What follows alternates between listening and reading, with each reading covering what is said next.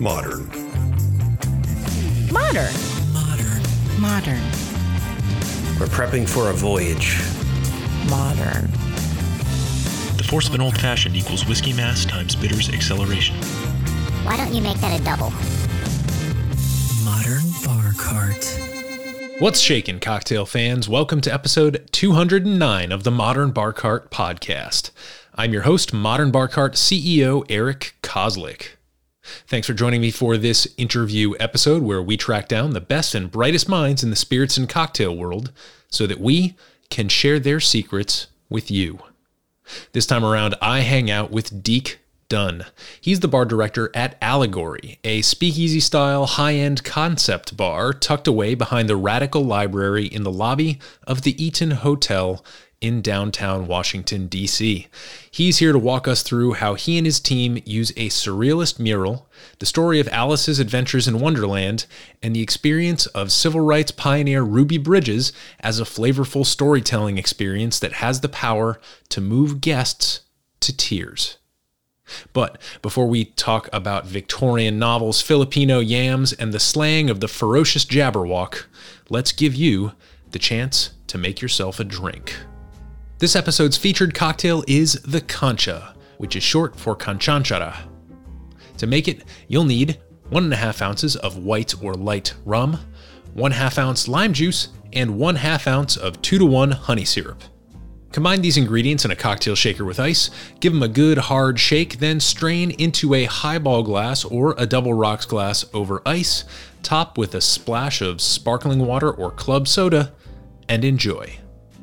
If you're following along at home, you'll recognize the Concha cocktail as a daiquiri made with honey syrup and lengthened by a dealer's choice amount of carbonated water. It's a drink that's popular both in Trinidad and Cuba, where rum and lime are a very popular combo, and for some reason it seems to have a more medicinal heritage or connotation than the classic daiquiri. Perhaps that's from the honey syrup, perhaps it's that late Victorian association between carbonated water and health benefits, or maybe it's just because the Concha is a feel-good cocktail. This drink can be found on Allegory's Passage to the Somewhat Familiar section of their cocktail menu, along with a cold brew Negroni and a tequila drink called the Infante, because sometimes when you're surrounded by surrealist murals, you need to ease into happy hour with a drink that makes sense. From there, it's a choose-your-own adventure, and the possibilities may very well lead you down your own mixological rabbit hole. So, now that you're equipped with a honey-sweetened take on a classic daiquiri, let's turn our attention back to the interview. In this eye-opening conversation with bar director Deke Dunne of Allegory here in Washington, D.C., some of the topics we discuss include how Deke transitioned from a life in politics to a life behind bars, starting by working security at perhaps DC's most successful pop-up ever, and then making the switch to bartending. What a surrealist Victorian novel by Lewis Carroll has to do with Ruby Bridges, a civil rights pioneer who was the first black child to desegregate a white school here in the US, and why the artwork at Allegory mixes those stories together and puts them on display. Of course, we talk cocktails and drink development, explaining how Deke and his team use flavor to tell stories. And this might sound cut and dry, but when we explain how rum, bourbon, oxidized sherry, banana liqueur, and a purple tuber all come to reside in a kefir-finished milk punch, your mind will be blown. We also necessarily dig into the tricky balance that a bartender needs to walk when engaging with guests about historically charged and culturally sensitive subject matter. It's possible to do it really well, but there's also a lot of work that occurs behind the scenes in order to strike that perfect balance. Along the way, we discuss the role of hospitality in a concept bar, why a Ramos Gin Fizz is like a baseball bat donut, what's next for Deke and Allegory in 2022, and much more. We're hoping to have some fun video content to accompany this interview, so head on over to the show notes page or our Instagram feed to watch Deke create the stunningly beautiful cocktail called They Can't Kill Us All. And most importantly, if you find yourself here in Washington, D.C., you need to check out this gorgeous hotel and grab a drink with Deke and his team at Allegory. If you walk in the front of the hotel, you'll continue past the front desk on your left into the library, then turn right through an unmarked door into the speakeasy. That's where your taste buds can enjoy a cocktail with a story, but for now, let your earbuds take the reins and enjoy this refreshing conversation with Bar Director Deke Dunne. Deke, welcome to the podcast. Hey, thanks so much for having me, man. So let's kick this off here in this beautiful bar before it's open. In the time at a wonderful cocktail bar where it's always peaceful, quiet, you've got your coffee. So now that we're in our happy place, just take us through you. Who are you? What do you do? And how did you come to find yourself behind this bar and this awesome program? Yeah, absolutely. My name is Deke Dunne, and I run the bar program at Allegory. We are a cocktail bar in the Eaton Hotel in Washington, D.C., down on K Street. We opened up in 2018, and it was it was a really cool program from the get. We had this big, beautiful mural that spans our entire bar that kind of informs every decision we make. It is a very surreal, almost Salvador Dali-esque Alice in Wonderland depiction. Mm-hmm. But our name is Allegory, so there has to be some deeper hidden political meaning. And that meaning is Alice also represents Ruby Bridges, mm-hmm. the first black girl to desegregate a white school in Louisiana. Mm-hmm. There's a picture of Ruby and Alice, and it's kind of both Alice and Ruby going into like the kind of the terrifying surreal. Alice is going to this wild wonderland, if you will, and Ruby is going into this world where she's forced into the global spotlight and becomes a civil rights leader literally at the age of 8. Mm-hmm. So the painting kind of depicts both their journeys at a young age, and kind of culminates in the end with Ruby and Alice slaying the Jabberwocky. So if you see it, she's actually like armored up with a sword, cutting the head off a giant serpent. So that is the mural that spans our entire bar. And like I said, it's a mural that informs all of our decision making as well. So basically all of our programming, our hiring practices, everything, it's all kind of informed by the mural. So.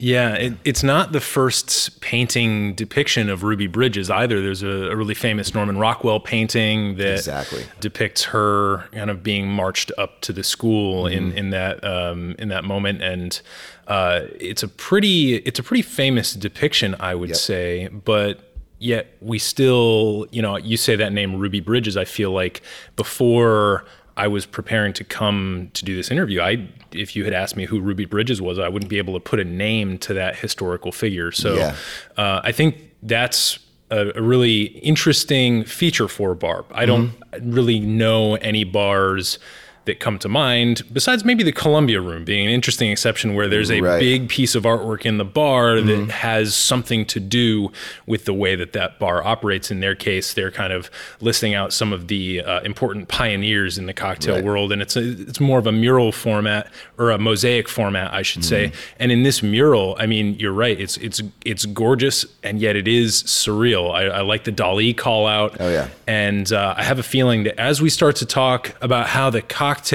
and the drink formulations play into what you're doing here and the storytelling that you're trying to achieve, we might get a little bit more into, as you mentioned, the terrifying surreal. Yeah. But why don't you back us up a little bit? Mm-hmm. How did you personally get into bartending? Were you, I believe Little Bird told me that you may have been on Capitol Hill in politics at one point. Yeah, used to work in politics. I used to think that I liked it. I think I convinced myself so deeply that I liked working in politics. It wasn't until I left in 2016. I think there's a direct correlation that I think everyone can, understand very easily. Why one of the chief reasons why I left politics in 2016, I was running a U.S. House race in 2016, and that was kind of the culmination of all my just despair building up inside. And I knew inside, I had to get to a different vocation. I always bartended on the side in college, and I loved it. I worked in dive bars, sports bars, that type of thing.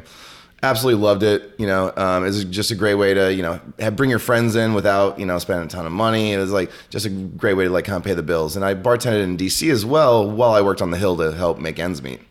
And then a friend of mine reached out and said, "Hey, I am living with the GM of what's going to be the new Game of Thrones pop-up bar, and they're looking for security." I was like, okay.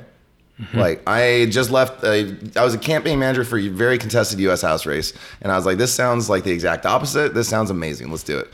So I went, and it was Derek Brown's pop-up bars. It was the Game of Thrones pop-up bar, and I worked security for the first like 2.5 months, and then they found out I bartended. They promoted me to a bartender. I immediately fell in with literally the best bartenders in the city, some of the best in the country, all working under the same roof. It was amazing. The culmination of talent there was just brilliant. And so that inspired me immediately to get into cocktails. And then from there, worked with a bunch of friends over at the Gibson. And then from the Gibson, we all kind of came over to this project, a bunch of former drink company bartenders, and launched this project. It was originally supposed to be with Drink Company, but for many reasons that didn't end up happening. We ended up kind of running the bar together. And then because of COVID, all my friends left and moved on to different things. And now I'm the one left, running the bar. So that's the long and short of it. So how has it been reopening since COVID? Like, how has that experience been for you? And do you feel like we're in a better, a little bit more stable place in the DC bar scene right now than we have been maybe if you look back 6 months ago? Yeah, I think so. Supply chain issues are still crazy. Hiring's still crazy. But, we're doing numbers that are better than pre-COVID, which is awesome. And I'm hearing that from a lot of friends that run bars and restaurants. Is like, if they're good spots, they're crushing it right now. Like, it's hard to get a reservation at, good restaurants. It's, they're packed out. The only issue is with some places like staffing, and I think mentally we're in a better place as well as bartenders. I think when we all kind of were forced to take a step back, at least I was. I know some people worked all the way through the pandemic. I didn't. I kind of, realized the abusive aspects of the job and highlight those, and not be a little bit more healthy, be a little bit more conscious, not work myself to the bone. Also, we don't let ourselves get walked over by guests like we used to. We kind of have a little bit more self-respect. It's not always whatever the guest wants anymore. It's like, this is our bar, and you're gonna respect us, and we're gonna have a conversation about it, and we will give you things up to a limit, but we're not gonna break our backs like we used to for needy or sometimes disrespectful guests. I think that's a good point. That's a point that I haven't really heard brought up very often when it comes to some of the unintended positive side effects of COVID and having to be more of a public health official and than just the person who creates the drinks and does the actual service. So so getting back to Allegory here, Alice in Wonderland seems at first blush to be a bit of a strange choice for talking about the civil rights experience or the experiences that perhaps Ruby Bridges had. You're talking about a Victorian novel from England written in and around Oxford versus someone who's a 6-year-old girl in the Deep South, or I believe she was only 6 or 7 years when she was marched up to that school. At first it seems a little bit strange, but then as I dug into the similarities, like the first thing that occurred to me is like, okay, clearly I have a very limited ability to relate to Ruby Bridges. I'm a white guy. She was a young black girl. She's still with us. She's still doing great work down in, I believe she's based in New Orleans right now. But like, one thing that I can sort of see is the surreal aspect of it. Like, it must have been a completely surreal experience. But beyond that, I was kind of struggling to figure out, like, okay, we have a young black girl in the deep American South. We have a Victorian novel from about 100 years prior to that. And now we have to make drinks and make this all make sense. Like, how does that work? So maybe I'll just throw that one to you. Sure. And as somebody, like, as you're developing these drinks, how does one take that concept and actually turn it into flavors? It's a big concept for sure. When we first started running the bar, we all kind of came over with the mindset of like, hey, we're going to run a cocktail bar, and like, we're going to focus on the cocktails. We really just wanted to be the next like good like cocktail bar. Well, we really didn't think about this voice that we were kind of inspired to have. So when we got in, we saw the painting, we started understanding the painting, I started understanding the deeper hidden meaning, the powerful message. We're like, oh wow, we have to be something so much more. And that like I said, that inspires us to create like cocktail menus that are also art driven as well. So the painting was created by Eric Thor Sandberg, a local DC artist who's kind of world renowned in the surreal mural scene. He travels all over the world, does very epic murals, and he's amazing. So when the hotel came to him, they said, listen, we have this idea for a bar. Originally it was going to be called Portmanteau. The concept for the cocktail bar was going to be mashing up different ideas and drinks. Portmanteau, if you're not familiar, is a literary device created by Lewis Carroll, where he smashes two words together. So lunch, breakfast equals brunch. Through the Looking Glass is littered with portmanteaus. The entire Jabberwocky poem is nothing but gibberish because they're all portmanteaus that he created. Mm-hmm. And so Humpty Dumpty has to explain to Alice like what a portmanteau is. And so they kicked the idea to Eric, the artist, and said, this is what we're thinking. And he said, we're in DC. This is Chocolate City. Black people aren't represented and in high-end drinking culture and high-end dining. Like there aren't spaces created for Black people in Chocolate City. What if we what if we took Alice and turned her into Ruby and we tell these two stories at the same time? Mm-hmm. And everyone's like, oh, that's brilliant. Like at first, because you're like, what? At first that doesn't check, but then once you see the mural and you see the space, you're like, wow, it all just works out brilliantly. And so our most recent menu, I reached back out to Eric and I was like, hey man, I would love to work with you again. We haven't seen each other in 3 years. Come back for this menu, use some of your sketches to retell the painting, kind of relaunch the bar, re-educate people about the painting and like what it's all about. So all of our cocktails are kind of telling the same linear story of Ruby and Alice going through Looking Glass and going into desegregating a school. But yeah, we basically wanted to tell the same exact story through his art, and so he gave us some sketches, and then so this menu is all based on retelling Alice and Ruby's story. All the cocktails are call-outs to the painting and call-outs to Ruby's life, and it kind of inspires. If you would like to kind of dig a little bit deeper, if you're the drinker in here, our next menu is going to be all original art by Eric. So he's going to be extending the story of the mural through the menu, and all of the cocktails are going to be directly informed by the art that he's sending us. So we just started doing R&D on that based on some sketches that he sent us, and it's going to be really cool, very like dark, kind of like a dark brooding children's book, if you will, but like very you see the art, it's like he's a very high quality artist, so it's going to be almost like a storybook. So the cocktails will be directly inspired by the art that he's creating for us. I love that for a number of reasons. I love that the room is already in storytelling mode the moment that you walk in, mm-hmm. right? I love that the bar concept is tied to that. And now what you're saying is like, okay, with this artist, we have this unique opportunity to continue to extend it. And so it does seem to me as like a really fitting and thoughtful way to say, okay, we're a cocktail bar. In today's world, cocktail bars change their menus every once in a while. Right. Maybe not entirely, but like there's a useful menu refresh paradigm out there. Mm-hmm. And partly what that allows is people who've already been to the bar to maybe come back and try the bar and have different drinks than they did last time. So I think it's a really useful business move, but it's also really thoughtfully done in this case. And, one of the things that strikes me about Alice's Adventures in Wonderland and Lewis Carroll's writing is that he very specifically chooses this young girl. She's based on a historical person, like an actual girl mm-hmm. of a family friend, from what I understand. And she is supposed to be, I believe, 10 years old in the book. She has an older sister.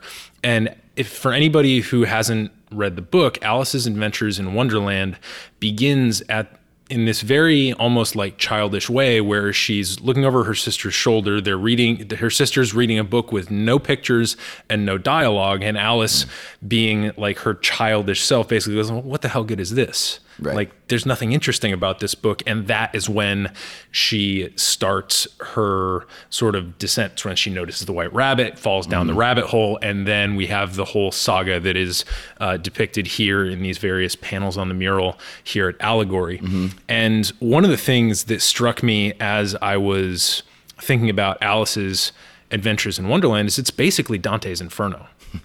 Except for a child, right. Which makes it almost more scary. In Dante's Inferno, it's just somebody who finds their way into hell and then ends up talking to random dead dudes, basically. Mm-hmm. And then, eventually they make it out. Is it scary? Yes. A little bit more on the nose. Yeah. Very exactly. But to me, I remember watching the animated Alice in Wonderland from Disney. And I remember feeling very anxious as a kid. And I talked to my wife about this and she's like, yeah, it always kind of made me kind of unnerved me. Mm-hmm. And so it's interesting that you're kind of inviting people to say like, yeah, lean into that. Mm-hmm. And I think that has something to do with like, at least in my head, about like using these drinks and using this storytelling device of this room and the flavors that you're using to actually get people, as you said, if they want to, if they want to go deeper than just the drink, this is how we enter into that conversation. Exactly. So can you give us some examples of some of the drink specs that you think are great entrees into those deeper conversations? Yeah, absolutely. Yeah, so like what you nailed it right on the nose. Like it's the childlike naivete of both Alice and Ruby. You know, that's like kind of how the stories like really tie in, because like Ruby, when she first showed up to the school, she thought it was Mardi Gras. She thought there were so many people out there. She thought it was a big party. She saw signs. She's like, oh, wow. Like, I'm going to a new school. There's all these people. They're having fun. This is amazing. And then people started hurling bottles at her, started throwing rocks, Rachel slurs. You know, she had to be escorted by the white marshals depicted in the Norman Rockwell painting. And, like, it's the same naivete that Alice shows at the beginning, you know, when she goes, like, down the rabbit hole. So that's kind of like how the two tie in for sure. And so, like, our first cocktail on the menu, it's called Through My Eyes. It's a light, refreshing highball. It's like a pear highball, if you will. Yeah, it's delicious. And so I always love to start a menu with something light and refreshing. It's kind of like hey, welcome, like, this will get your palate geared up, ready to go. And so the cocktail's named Through My Eyes, which is one of the books that Ruby published. And we're kind of asking the reader at that point to, like, start looking through Ruby's eyes as they dive, like, into the menu. It's like I said, we use the starter cocktail with like the name of the book, and then we kind of inform the cocktail based on like the name of the book as well. And like I said, it's there for the reader. If they want to go deeper, they can. I mean, we're a bar. We still want to throw the party. We still like to have fun. You know, we have our DJs on the weekends. Like, you know, we're not above, you know, hitting people with bubble guns and light up coasters and stuff. Like, we still want to have fun, but at the same time, there's definitely like a conversation that we can have if you would like it. You know, if you pick up on something, you're like, hey, what does this mean? And you want to have that conversation, we're all very well equipped to like have that conversation and go deeper into the, down the rabbit hole, if you will. Yeah. I like thinking about the bar as the public house, right? Literally where we get the word pub from. Yeah. And there's a lot of people, especially in light of COVID, who have been sort of lamenting the fact that we have lost some of these public spaces where you can go to have discourse in a relaxed way, right? And alcohol, it's not a coincidence that alcohol is involved with that. Oh, of course. Right? Yeah. Like it loosens people up. And to be honest, like I would much rather be, I guess, initiated into this story that you're telling with a drink in my hand. Right. Because in some respect, I mean, if we're taking cues from the literal Alice's Adventures in Wonderland, like there's a lot of eating and drinking that goes on in that book. Yeah, right? There's literally like little bottles that say "drink me," and so it's like, yes, like it feels really participatory in that way, and it feels like, if you're going to have a bar with like this sort of heavy, it is a sort of heavy thing to have. So like give some optionality to it, give the opportunity for the guests to choose their own adventure a little bit. And I think that actually makes it way more attractive. It takes some of the heaviness out of it, even though it's a very heavy topic, and I feel like it allows for more valuable and easier conversation about it. So have you, as people have come and enjoyed this concept with you behind the bar, have you seen people like really getting into the story? Oh my God, yes. We had people cry. Like, that's amazing. Break down to tears. You know, like I said, it's our bar is trying to be representative of a city that is not well represented. Yeah. Like I said, we were talking about how, Black culture isn't represented in high dining, high-end cocktail bars. Like, we're just not there yet. And to see, to have people come into such an elevated space and see, a Black face on the wall and, have the story of a famous civil rights leader being told, it's really, it's been pretty wild to experience. Like, most people react in almost like wonderment. They're like, oh, that's amazing. Or it's, like you said, I noticed a lot of white people, we didn't really learn the story of Ruby Bridges growing up. Every Black person I talk to, when I'm like, oh, it's Ruby Bridges, they know immediately who that is. like every single person. Like they all know very intimately her story. White people, we may remember like the Norman Rockwell painting, or maybe we have a glimmer of the story that was, maybe a sentence in our history book in third grade, just kind of breezed over the entire thing. But so it's been really fascinating to watch. Like people really get into the concept and they really get moved by it. And there's definitely been some people, like I said, that have been moved to tears, which has been, very rewarding experience on our end as well. Like seeing people like really moved by the space. Yeah, which has been really cool.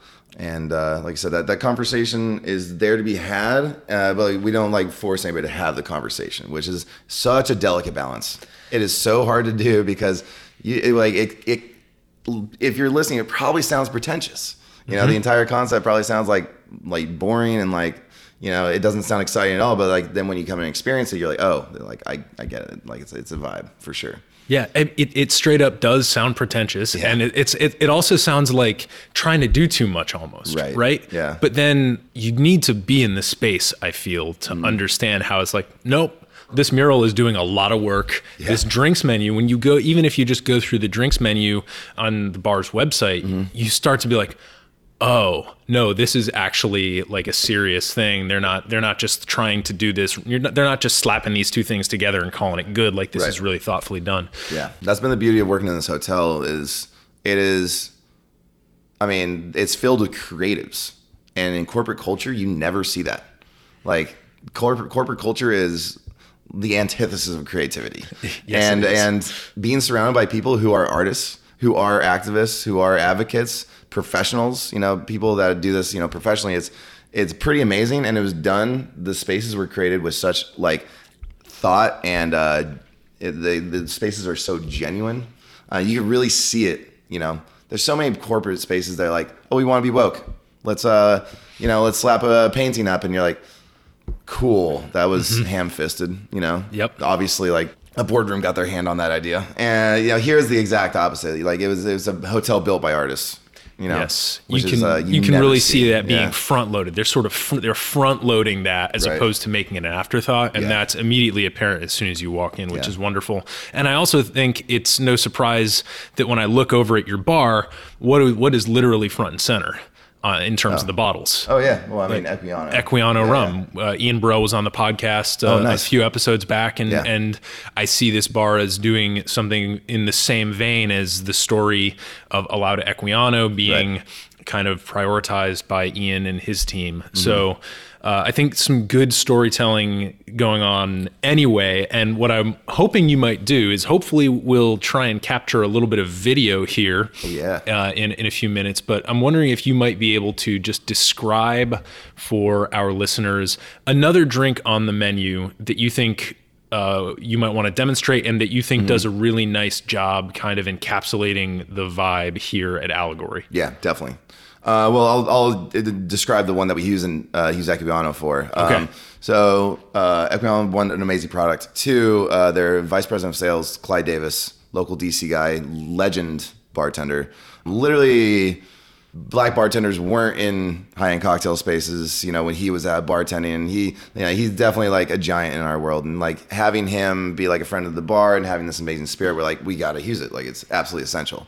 So we use it in 3 different cocktails actually, but we have one cocktail called They Can't Kill Us All. It's kind of the middle cocktail that bridges the beginning of the story and the end of the story. It's like kind of our act 2 of our menu. And They Can't Kill Us All is a reference to a Wesley Lowery book, who is a Washington Post author and journalist who wrote about like the Ferguson tragedies and then how he followed the rise of the Black Lives Matter movement for 2 years. And it kind of depicts like the frustration and despair around like the constant just, oh, another black person got killed by the police. Like we're rioting again. Like nothing's changing. Like it's very frustrating, but then at the end, he kind of like tries to sheds a bit of hope as well. So that was kind of like how we bridged like our story about how, Ruby's going on to becoming this, full-fledged civil rights leader, author, published author, like, inspiring multiple generations. And so that's kind of like how the name came about. And then the cocktail itself is like it's a clarified milk punch, my favorite style of cocktail of all time. All right. Yeah. So we use Equiano original rum, their aged rum. And then we do some bourbon, a little bit of sherry, banana liqueur, and then a little yuzu as well for the acid. And then for the milk washing, we do kefir, which is like a probiotic, a cultured milk. It's really tangy, has a nice like mouthfeel, a little zip to it. Buttermilk on steroids. Yeah, almost. exactly. Yeah. Yep. Very tangy. And so we do a clarified milk punch with the kefir. And we actually, a lot of people will pre-dilute clarified milk punches with like tea. We actually just add more kefir to make up the pre-dilution. So it really gives you this beautiful silky mouthfeel. And then after the clarification process, we add ube gome syrup. So ube is a Filipino yam, bright purple. It's kind of having a moment. This was a cocktail. This is the only cocktail we brought back from our previous menu back in 2019. Now ube is like everywhere. It's crazy, but it's beautifully purple. Has like really cool subtle notes of like white chocolate and caramel. So we actually clarify the cocktail first, and then we add the ube gum, so it turns bright purple, and then we take that and we stick it on a light up coaster. As you might notice, this is a dark bar. Some would call us like a dimly lit speakeasy. So when we put that thing on the light up coaster, it's just like oohs and ahs all over the place. It's the sizzler effect. Sizzler walks through with a fajita. Everyone hears it. Everyone smells it. 5 more orders go in, afterwards. They always take the long way around, so everyone, gets hit with the fajita, smell and noise. Similar concept. Everyone turns their head. They're like, "Ooh, what's the purple drink? What's the purple drink?" I'm like, "Oh, yep." 5 more come in, the next 10 minutes. Right away. Yeah. Well, I mean, that's just smart. So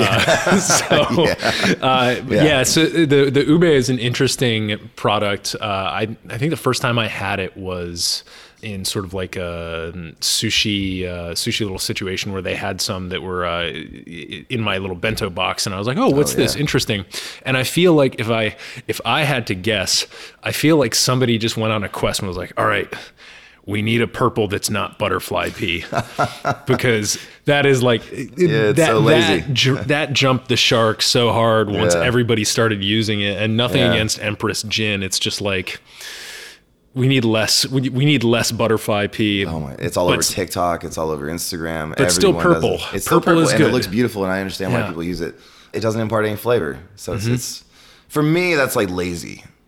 As like I don't have to throw shade at anybody for actually using it as a high-end cocktail bar who we're supposed to be creative. Using something like that doesn't add any flavor, for me, it isn't creative. It's beautiful, but at the same time, it's so much harder to achieve that color with something that adds flavor. And ube is a very distinct flavor. Yeah. Balancing all those flavors together was difficult. I mean, that was a cocktail that probably took 30, 40 different tries.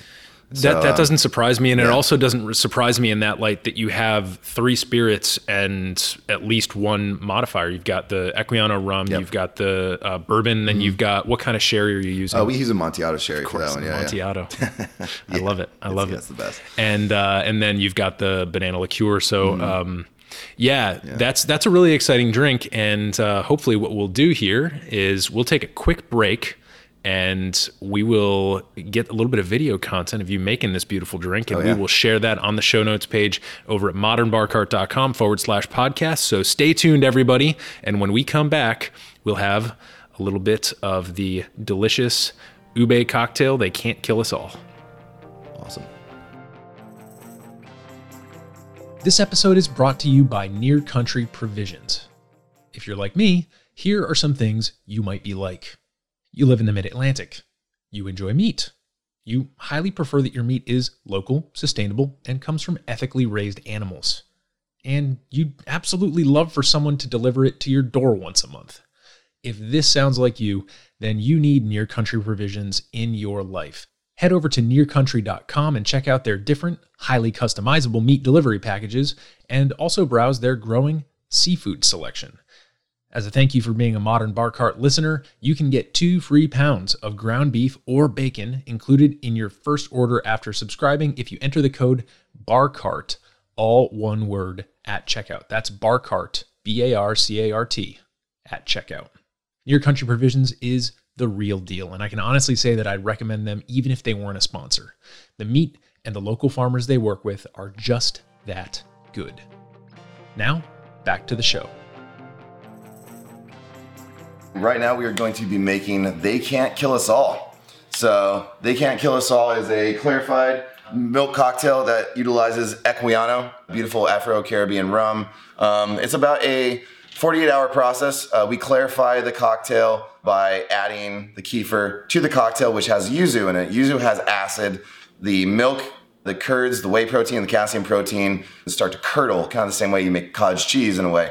So basically what we do is we run the cocktail through the milk curds that form in the cocktail, and the curds kind of create this filtration process that pulls all the thickness out, pulls all the creaminess out, and what you're left with is a nice, clear, silky smooth cocktail. So that's what we do here. And then after the clarification process, we add our ube gome. If you're familiar, gome is made from gome arabic. It's like a thickening agent. It's also a little malty, so it gives it a little bit more, gives it some savoriness. So we pour out 3 ounces of our batch, our clarified milk cocktail.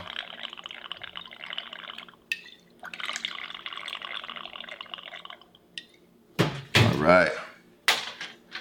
And then we add our ice. So we add the ice. Like I said, this is our pre-diluted. We add more kefir to the cocktail in order to create that pre-dilution. So this thing goes right over ice.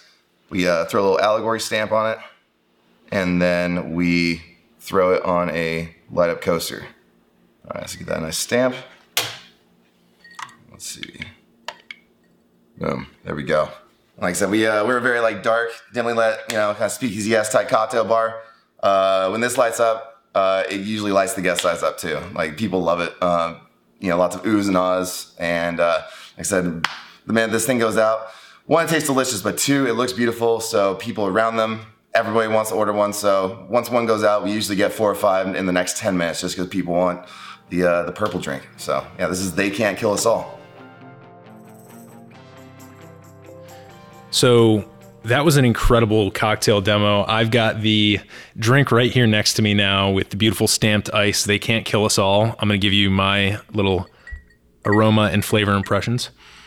And I've never had a cocktail with kefir in it. I've tried it by itself a couple times, and it's a little bit different than most dairy experiences. So, it is, yeah. And it seems like the real opportunity with this milk punch is that you have, instead of just using something like a lime juice or a lemon juice to enact that curding of the clarification, you actually have a more complex acid profile with the lactic acid. That's a type of acid that you generally don't always find. I mean, you always have it in trace amounts in a milk punch from regular milk, but in kefir, it's obviously cranked to 11. Yeah. So it's a different approach, and I'll give it my first sip. Man, you really can't beat that mouthfeel. It's nice, right? And the ube, what I love about it is it almost reminds me of, like, it's such an Asian flavor to me, because whenever I taste it, I'm reminded of how Asian style desserts, I'm thinking specifically like certain mochi from Japan or something like that, are a little bit more on the savory side. Like you can get like some sweet potato desserts and stuff there. Yeah. So that's what it always sends me to. So it's really well balanced, and you wouldn't necessarily be able to tell that there's like bourbon in here. I could probably pick out the banana liqueur if I had a gun to my head. Right. Because it makes so much sense with the ube and the sort of desserty milk punchy thing that's going on. Exactly. But I don't know that if you were like, all right, like gun to your head, what spirit is in this? I wouldn't have been able to even remotely tell you that there was a combination of rum, bourbon, and Amontillado cherry of all things. Well, my goal is whenever I'm creating a cocktail, I mean, obviously the spirit forward cocktails, the spirit needs to sing.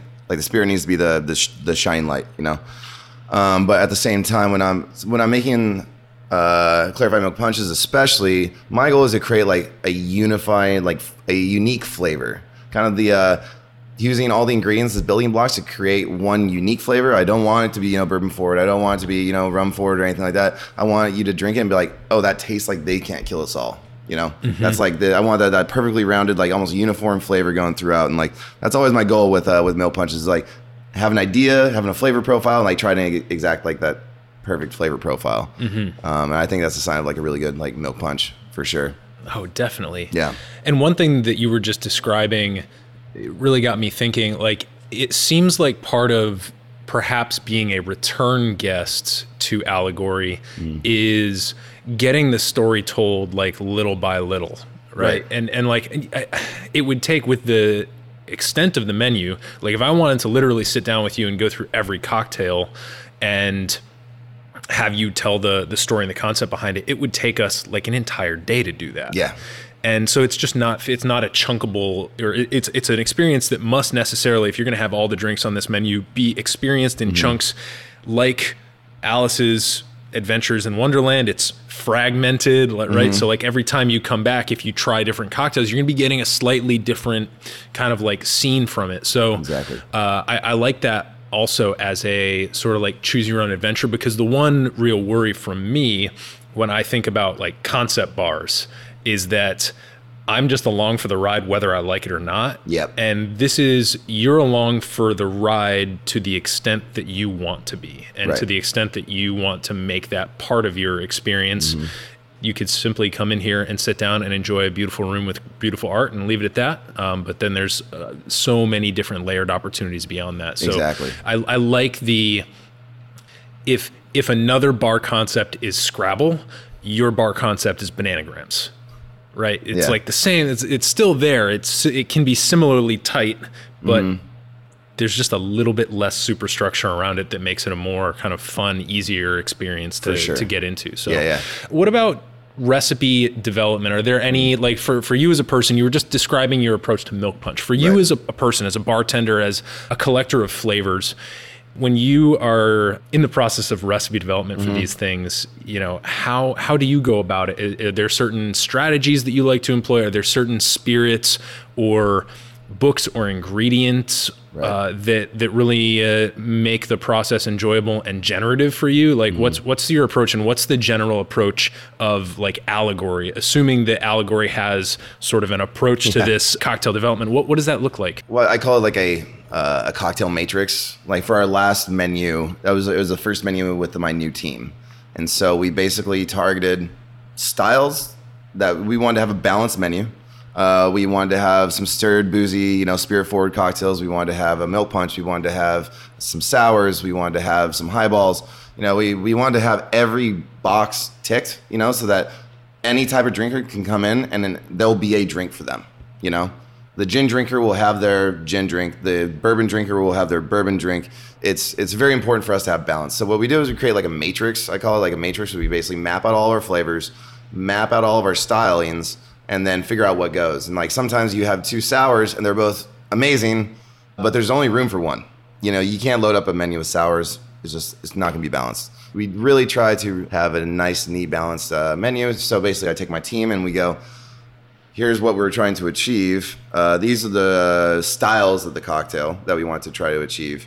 I basically have the team take their ideas and like run with the styles. So for me personally, say like this last menu, I did a little bit more of the heavy lifting on our cocktails because it was a brand new team. I wanted to integrate them into the Allegory system. So I would, with some cocktails, take a singular flavor, and like I knew I would like ube, for example.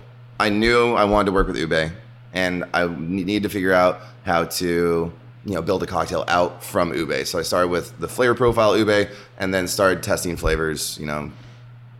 I'd knock out some. I basically like to taste it, get some tasting notes on it. Whatever those tasting notes are, I start to build out flavor profiles that I know work with those flavors.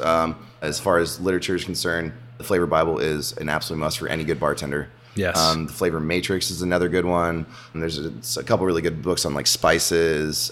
Drunken Botanist is a good one. Yeah, Drunken Botanist is great. Basically using every cocktail bartender has a pretty big library, so just using your entire library at your disposal.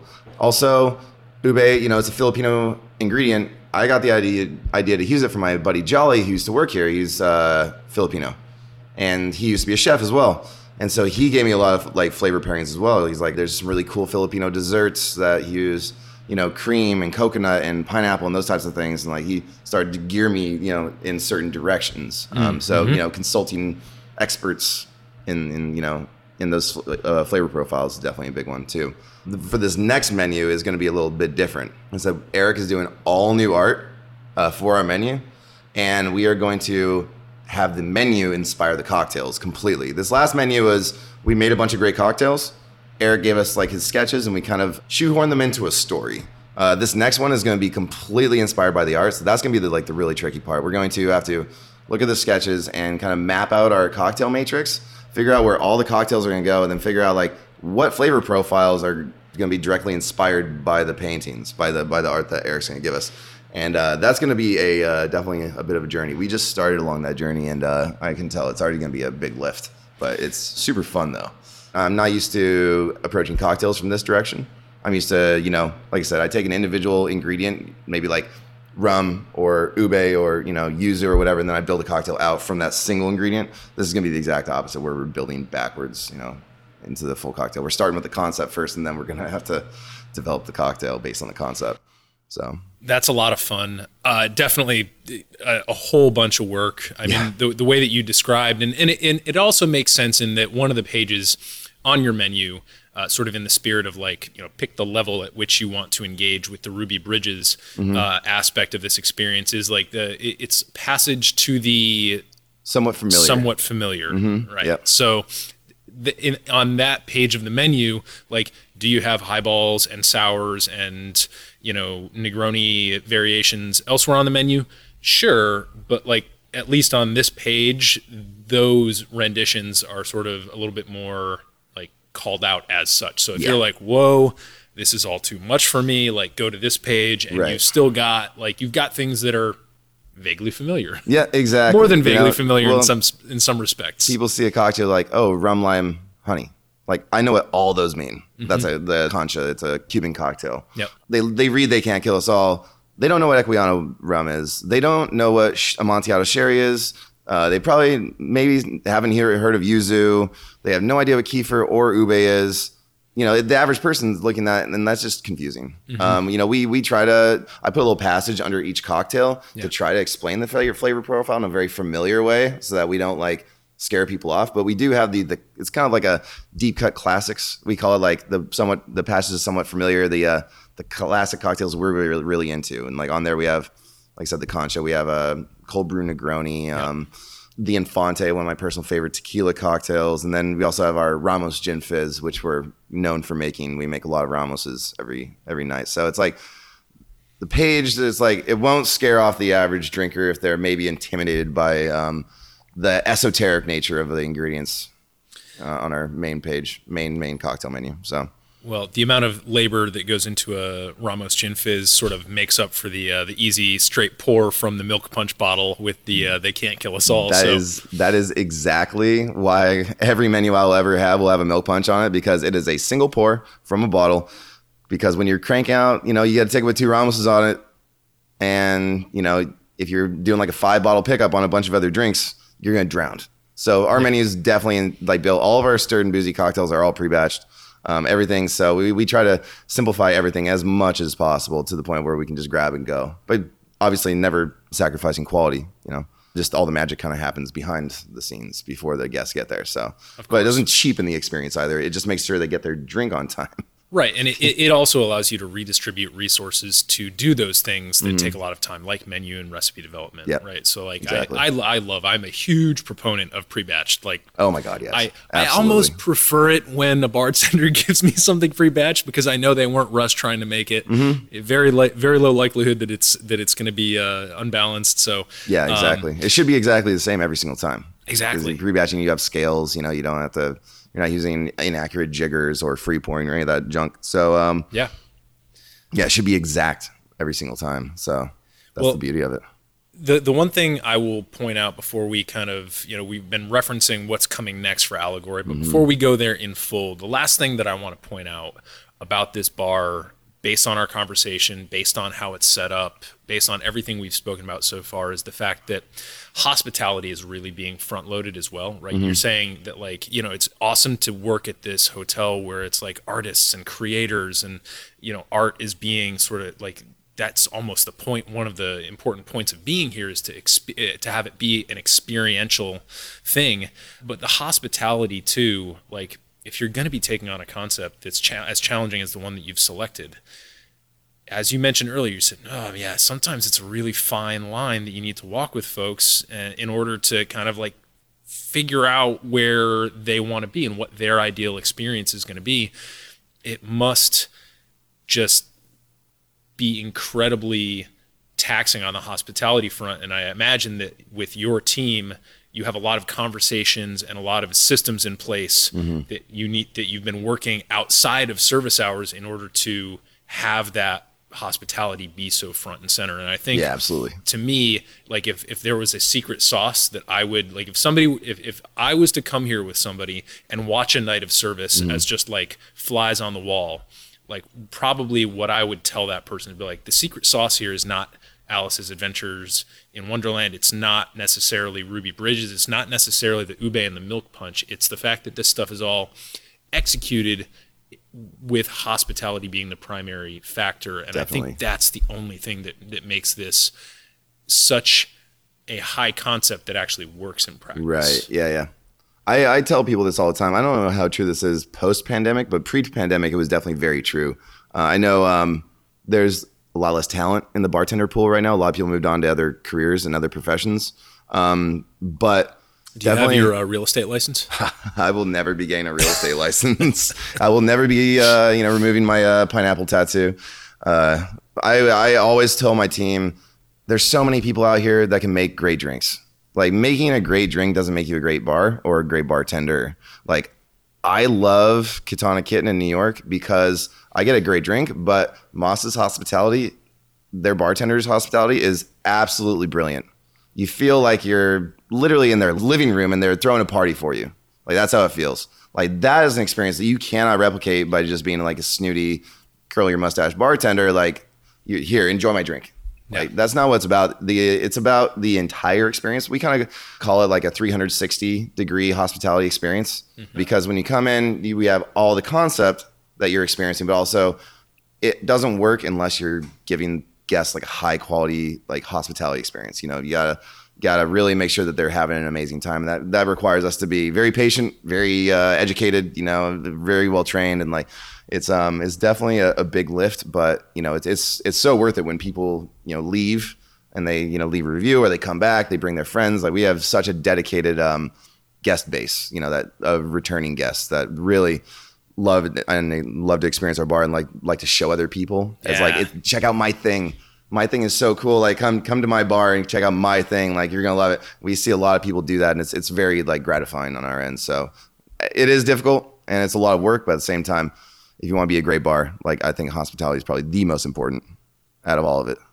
And also a great indicator when you have a concept bar and people are still coming in and taking ownership of that, even though the concept is going to change. And it just seems like a great opportunity. So how long, and as we wrap up here and talk about like what's next for you and for Allegory, how long is the current Ruby Bridges experience going to be taking place, at least in terms of the menu that we have here before us today? And when are you going to make that transition to the next set of concepts in partnership with the artist who created the mural? And I assume there's still going to be some Ruby Bridges stuff in there as well, right? Yeah, definitely. It's going to be an extension of the painting, extension of the story. So this menu, we're retelling the mural's story through our menu. We're trying to re-educate our guests. We kind of treated this reopening as a grand reopening.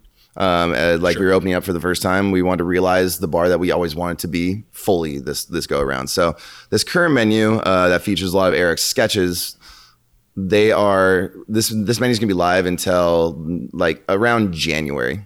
So our plan is to flip this menu about every 6 months. Like I said, we're doing a full lift with artists and all that. So it's definitely not something you can just like flip in a couple weeks. This is we're going to be launching our second menu with Eric in January. There's no hard set date, but sometime around January. And we're already doing like the R&D for the cocktails right now. It's basically the minute we launched this menu, we started working on the next menu. It's a big lift.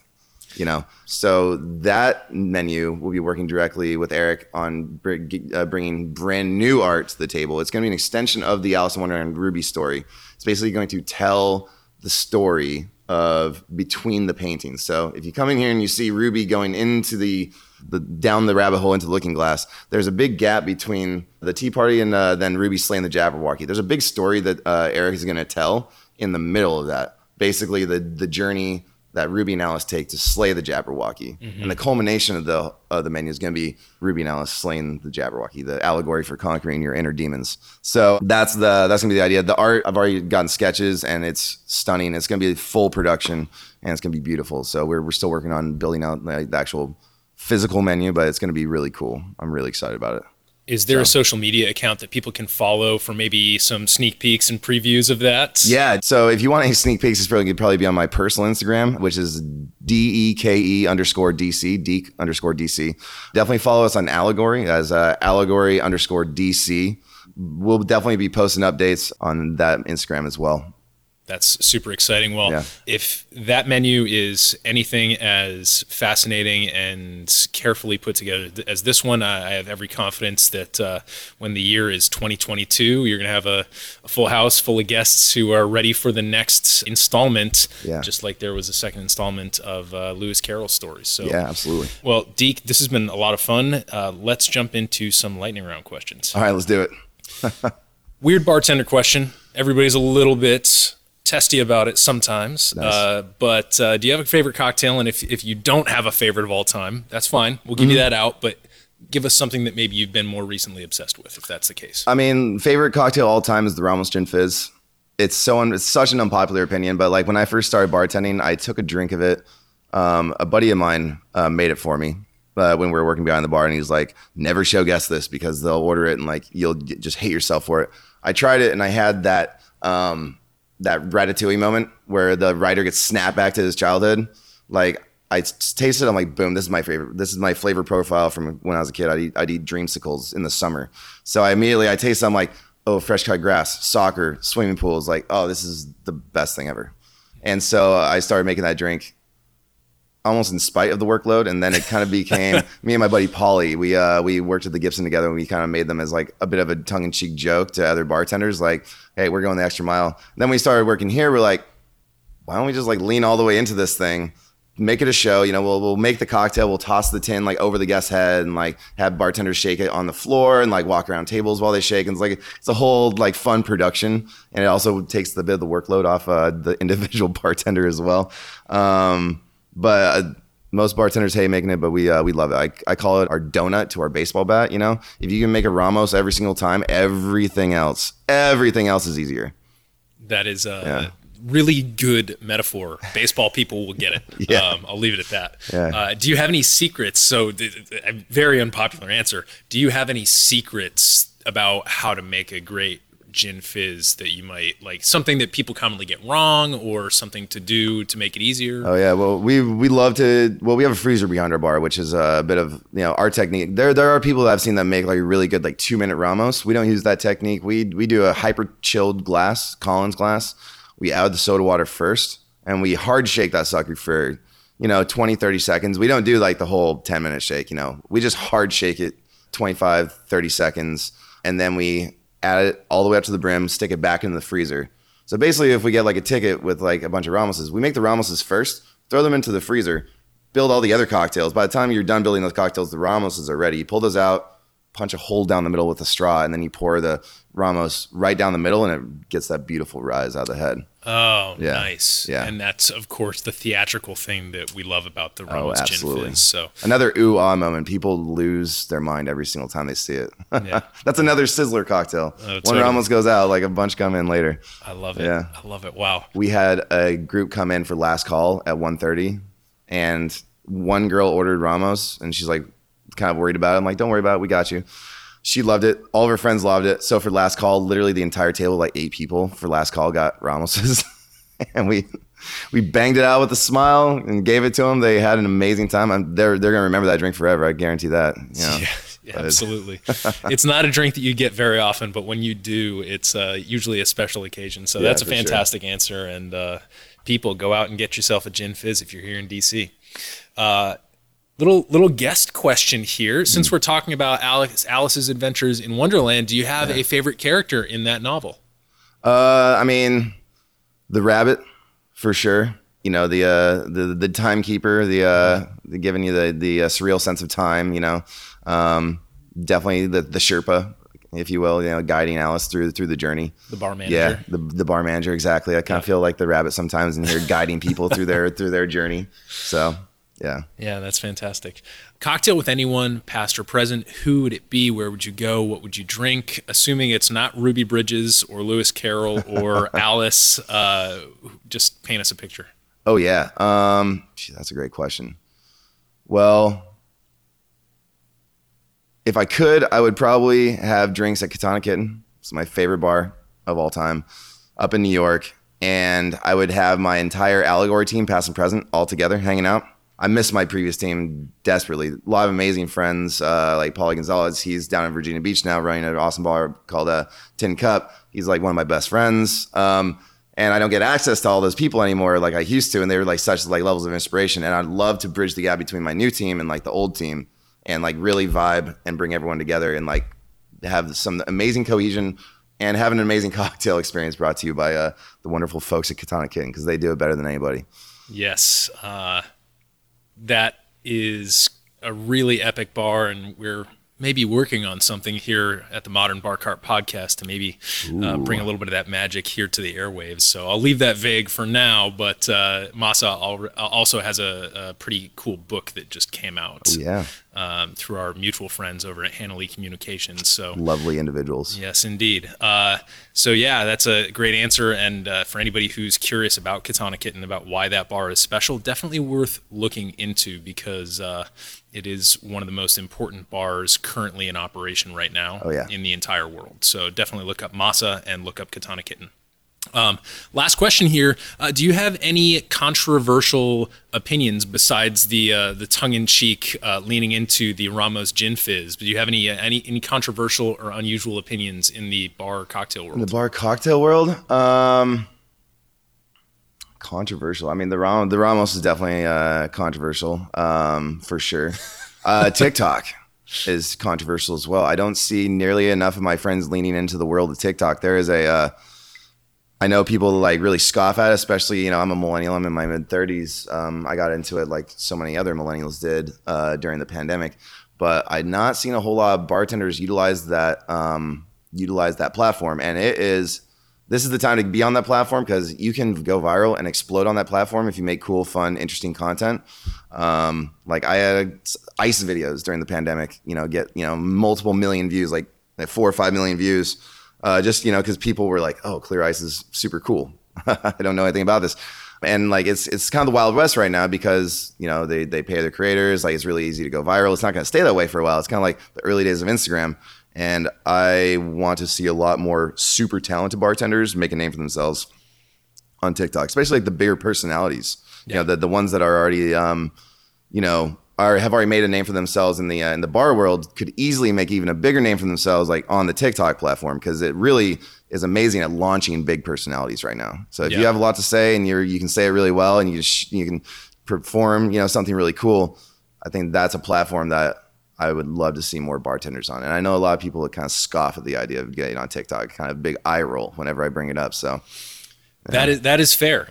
Sean Sewell out of Victoria, British Columbia, big into bartenders on TikTok as well. So 2 points makes a line. We've got some opportunities on TikTok. So maybe we'll have to have some of our listeners come and show me how to use it, because it's something that I have not yet ventured into, and I'm sorely lacking talent and time on the social media front. So good inspiration from Deke. Just give us one more shout out to the Eaton Hotel and the Allegory Bar. Where are you located? How do you come here? Do you need reservations? Do you need to show vaccination stuff? How are you guys running it? We did just start requiring vaccinations in all the F&B locations, and November 14th, we're going to start requiring vaccinations to enter the Eaton Hotel as a whole. We're going to be the first hotel in the DC area requiring vaccinations, which is kind of crazy, but that's the world we live in right now.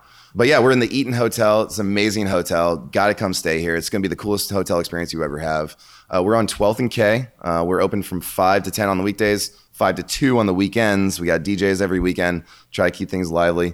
And big shout out to them for creating such an amazing space. And then huge shout out to Hannah Lee Communications, Hannah and Michael over there. They handle our PR. They connected us, and they are the most amazing humans ever. So big shout out to them as well. Yes. Cheers to Hannah and Michael.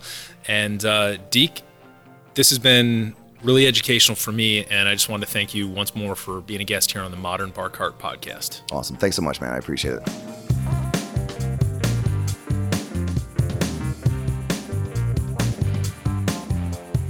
Hey everybody, thanks for listening. If you enjoyed this episode, there's two big things you can do for us here at Modern Bar Cart. One would be to tell your friends and family if you think they'd enjoy listening to us talk about cocktails. And if they don't download podcasts, they can always stream our episodes on their desktop directly from the show notes page at modernbarcart.com. The other thing you can do to help would be to head on over to iTunes or wherever you download your podcasts and leave us a review. 5 stars are great, but we're more interested in your feedback.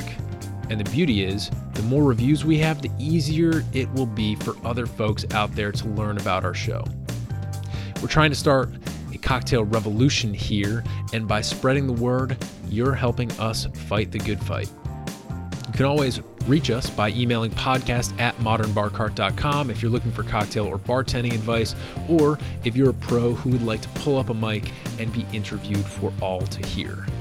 Also, definitely follow us on Instagram and Facebook at Modern Bar Cart for cocktail porn, recipes, and entertaining tips.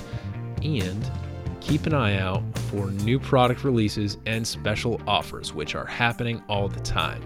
We love our listeners, and we really enjoy giving you exclusive discounts and sneak peeks at our latest and greatest cocktail projects. This episode may be over, but for you, the mixological fun and adventures are just beginning, so remember, folks, drink responsibly and experiment boldly.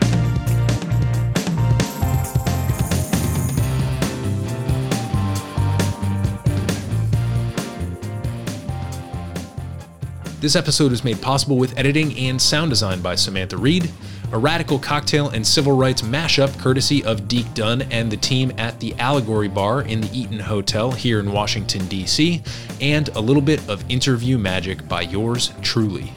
This has been a Modern Bar Cart production, copyright 2021.